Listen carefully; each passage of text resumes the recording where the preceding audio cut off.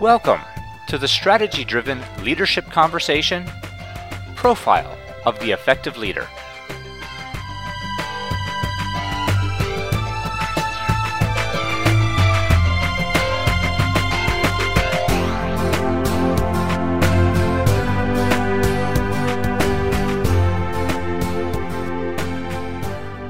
On behalf of the entire Strategy-Driven team, I want to welcome you to this edition of the Strategy-Driven Leadership Conversation, Profile of the Effective Leader. Strategy-Driven Leadership Conversations focus on the values and behaviors characteristic of highly effective leaders. Complementing the Strategy-Driven Management and Leadership articles, these conversations examine the real-world challenges managers face every day that aren't easily solved with a new or redesigned process, and instead demand the application of soft leadership skills to achieve a positive outcome. In this leadership conversation, we introduce the profile of an effective leader by exploring the personal traits and behaviors exhibited by these remarkable individuals. And so now, without any further delays, let's get started.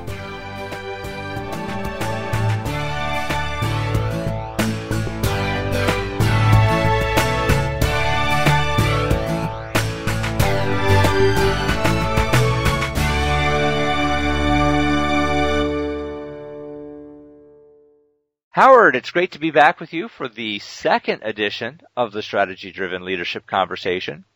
I'm excited to announce that with only the first episode posted on Podcast Alley, that the Leadership Conversation was ranked 5th amongst over 2,600 business podcasts in August. Oh, wow. That's exciting. Nathan, that is exciting. And I must say, it is my pleasure to reconnect with you and spend time having a conversation on such a dynamic subject that's been discussed, published, and debated by many of the world's greatest thinkers about leadership excellence. And I must say, I am really pleased to know people are enjoying this type of dialogue. It's great. It's phenomenal. And, you know, I think what's so special about the dialogue we have is we're not here as talking heads quoting a lot of these books and resources. Yeah, I think what people they find when they listen to our leadership conversations is that we have a unique perspective based on not just the lessons others have learned, but also, you know, our own life experiences. And I know last week we tackled that age-old question of, are leaders born or can they be taught? Right. And I won't give away the answer. I'll ask the leaders to go listen, our listeners to go listen to episode 1. But given that we are having a new podcast series on leadership effectiveness, and we do want to ground our listeners for this particular conversation, Howard, would you kick us off by explaining to the listeners what we mean by leadership effectiveness? Absolutely. Now, in our conversation, Nathan, I first gave a definition of leadership as a process by which a person influences others to accomplish an objective, and they direct that organization, that group, or team in such a way that makes it more cohesive and coherent. Now this leader, or I should say this person who influences others to accomplish an objective, they carry out the process through applying certain principles and qualities of leadership. Leadership attributes like commitment, character, and accountability, and leadership competencies such as emotional intelligence, directional clarity, and people enablement. And again, they carry this process out by combining these principles and qualities, these attributes, and these leadership competencies. That's effective leadership. Okay. And, well, Howard, as you described that to me, it started to bring to my mind kind of an image or a profile of what an effective leader is. So, I guess just kind of taking this one step further. Yeah. What do you see as being the profile, then, of the effective leader? Quite simply this. The profile of an effective leader is that of a person who carries out the process of influencing others to accomplish goals and inspires them to achieve more through combining leadership principles and qualities, leadership attributes, and leadership competencies. Okay. Well, to take a step back for a moment. Okay. From amongst that list of items in the profile, if we consider now just for a moment a leader, so irrespective of how effective the leader is, but just we have a leader. From that list of items, are there any absolute must-haves in order for a person just simply to be a leader, irrespective of how effective they are? Let me answer that question like this. Okay. First of all, according to some of the greatest thinkers on this subject, we come to realize that there are 8 most often cited behaviors or competencies associated with this profile of an effective leader. Okay. And they are just to list them, okay? Emotional intelligence, contextual thinking, people enablement, directional clarity, creative assimilation, and change orchestration. Was that 8? Was that 8, Nathan? I think it was 7. I think driving persistence was 8. Okay, great. Now, I think the following, as far as, must-haves in order for an individual to be a leader, regardless of how effective they are, I think a leader, one, having emotional intelligence is key. Okay. Because it looks at an individual's ability to recognize and understand and harness their own feelings and the feelings of the people that they direct or people that they deal with or people that they encounter. Sure. It's about integrity, understanding integrity and honesty, humility and selflessness, willingness to serve others. Being positive. I think you said it once when we spent some time talking with each other in the past. Having that glass half full effect, forthrightness, and being fair and just. That falls under emotional intelligence. I think that's necessary for one. And the next thing, directional clarity. A person that knows how to influence others to get results, they're able to identify a credible destination, and they can determine and communicate how to get to that destination in the most simple way. Okay. They're visionaries, Nathan. They're practical. They have practical wisdom, and they're effective communicators. Sure. Reciprocal communication. This is another. This is that person who really knows how to look at how to communicate with clarity, and they welcome feedback. They're approachable, they're open-minded, they listen, they're available and visible. They confidently make and own their decisions, and they share information willingly and openly. They're I like what you've said in the past. They're a facilitator. People enablement. This is a person that knows how to trust. They coach, they guide others, and they influence others by they control their own destiny. They help others control their own destiny. Sure. Through their own efforts. Okay? Mm-hmm. They teach others how to think. They empower others to think and act. Okay, and they also recognize efforts and results, and valuing diversity is another. I think being able to recognize, respond to, and resolve difficult interactions, based on individual and cultural differences. I think that's very important. And finally, driving persistence. And that is being able to being organized and disciplined, establishing and performance standards, being firm and flexible. So that would be my list. Okay. Well, now Howard, if I was to just bump it up a notch, we said that was the list. Okay. From amongst all of the effective leadership items that it took just to get into the game, just to be a leader. Right.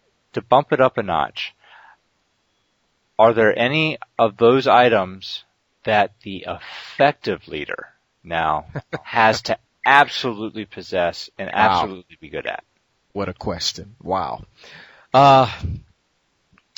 Nathan, I think that of the profile items, the effective leader must possess, I think there are principles and qualities of leadership.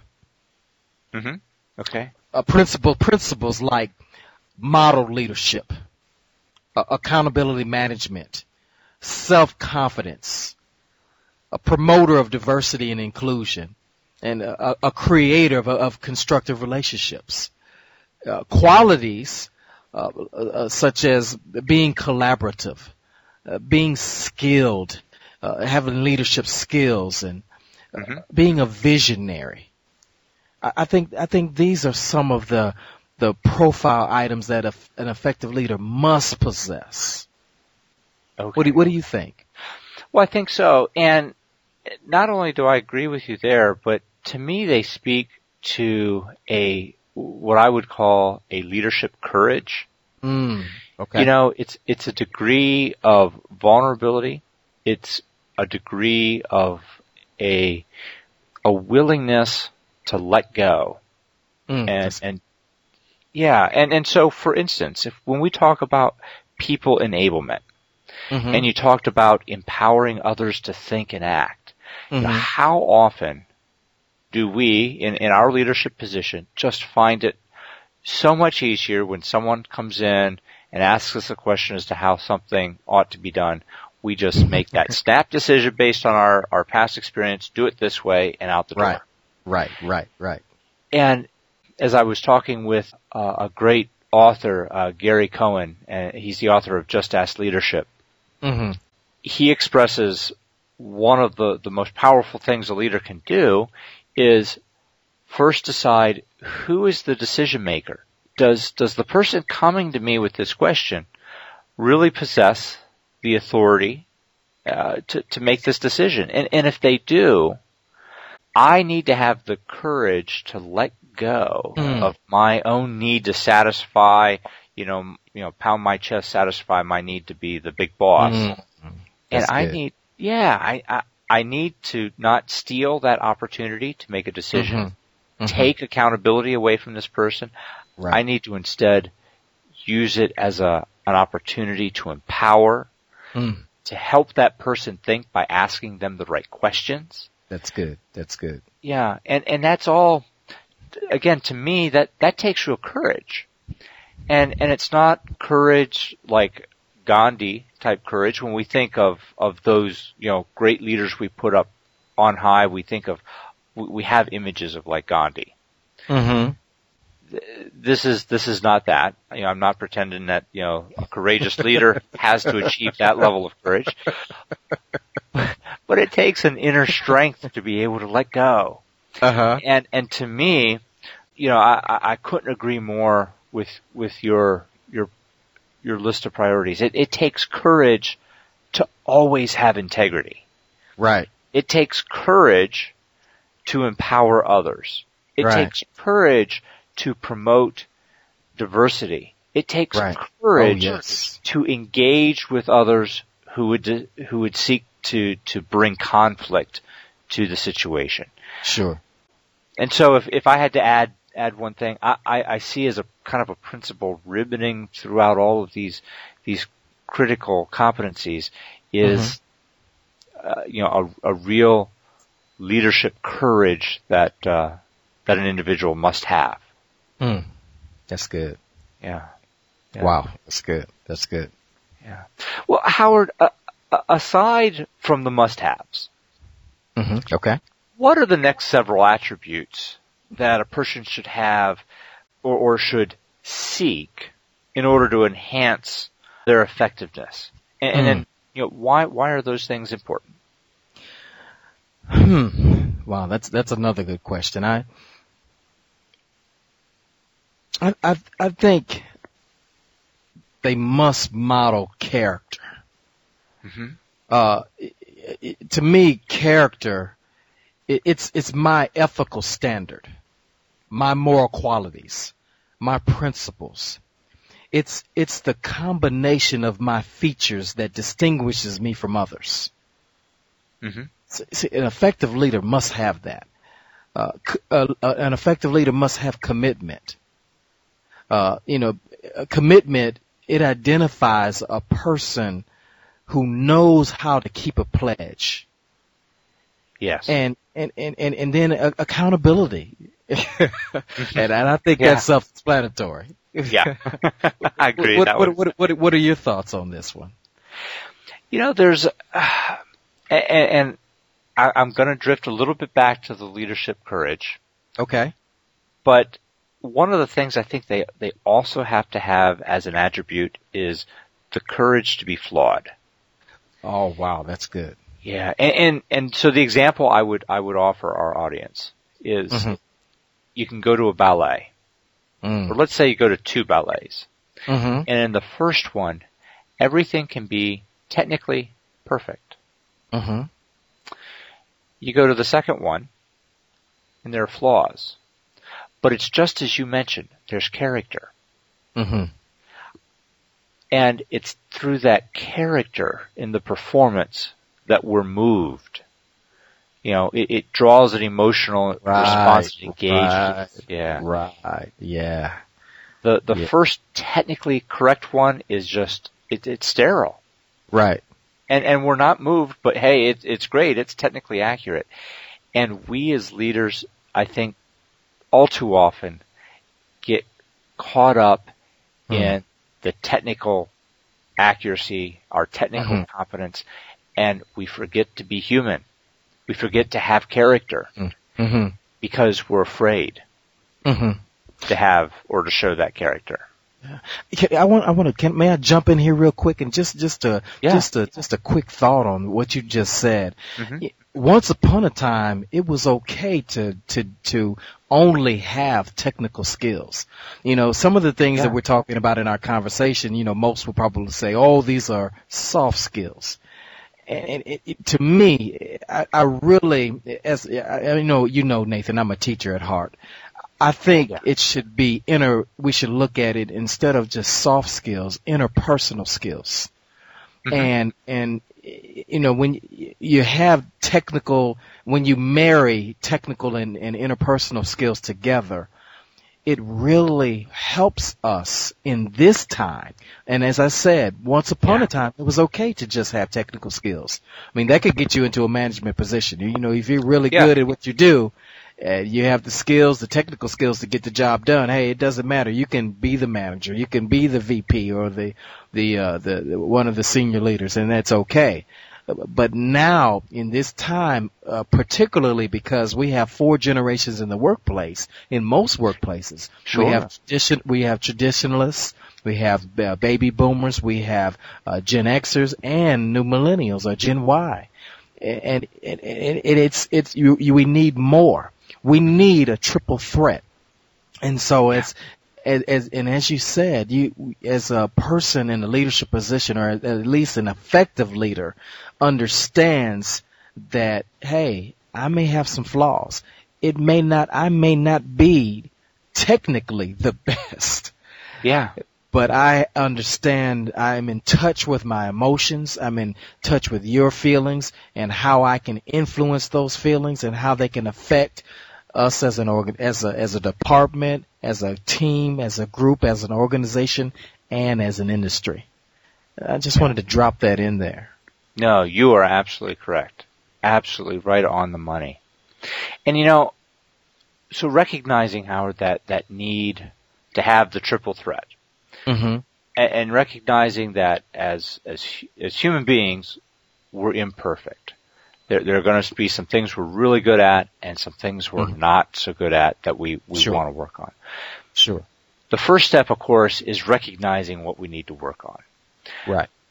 What do you suggest? What ways do you see that people can go and identify, hey, here are the things that I need to work on so that I can achieve true effectiveness mm-hmm. as a leader? Mm-hmm. Mm-hmm. Nathan, there are so many personal assessment programs out there, 360-degree radar feedback instruments that will really help the people that are in influential positions really get the results or understand where they are. I mean, mm-hmm. there's the strategic leadership type indicator. It's a leadership assessment. There's the DISC style assessment, the Thomas Kilmann conflict instrument, Myers-Briggs, and so on. I don't think we should really get bogged down in the specifics, but if there's one that we feel comfortable with taking, one that can really help us to identify these skills in these areas, especially the competencies like emotional intelligence and directional clarity, driving persistence, contextual thinking, these particular competencies. Mm-hmm. In order to improve them, take those specific assessment, use those instruments that will really bring out an understanding, and you do use the 360-degree radar feedback instruments. I think that'll be very effective. Okay. And then once someone has identified their relative level of effectiveness in these areas, mm-hmm. Mm-hmm. what are some of the things that they can then go and do to improve on the areas they may feel they have some shortfalls in? I think one of the best things anyone can do is to get feedback. Put what you're, when you get the assessment, when you take your assessment and you find out, where your strengths are or your areas for improvement, find out how you're doing. It is something that is important in organizations now, especially when you're talking about performance management and improving yourself. You want to make sure that over a period of time, maybe 3 months, maybe 6 months, you're getting some feedback. I love what you and I do, the peer mentorship. Yes. Being able to talk to each other and, how am I doing in this area? How am I really aware of, my feelings and your feelings, especially on a particular subjects, on specific subjects? I think it would be, when you talk about courage, Nathan, how about this? How about having a leader holding a department meeting and having a facilitated type session, a facilitated type meeting where they're asking questions, they're tabling questions like around emotional intelligence or people enablement. Maybe they are asking their direct reports, how intelligently aware am I with my emotion, my reactions, and yours? How effective am I putting this information to good use? People enablement. How well do you think I design or send my message to you? And how attentively am I listening to your responses? Sure. Man, can you imagine that being a meeting instead of just going around the room to see who's about to take vacation or, what assignments they're working on? Oh, sure. The powerful message that is sent when you're soliciting right. That kind of feedback. Uh-huh. I'm sure, most people in a meeting would just be absolutely floored if he ever asked for that. Because again, so often, we as leaders we don't have the courage to make ourselves that vulnerable, But it's through that courage and vulnerability that we can learn so much about how to be more effective. That's good. And yeah, it takes that, initial leap of faith. And I think it's important that we as leaders demonstrate that kind of courage first before we ask it of the people who work for us. Wow, that's good. Yeah. That's good. Well, Howard, this has been an incredible podcast. Oh, yes. I have thoroughly enjoyed talking about the profile of an effective leader, and looking forward to our next leadership conversation. This was good, Nathan. This was really good. And I do look forward to the next leadership conversation myself, buddy. All right. Hey, have a good night, my friend. Thank you. You do the same. Take care, Howard. All right. Okay. Bye-bye. Bye-bye.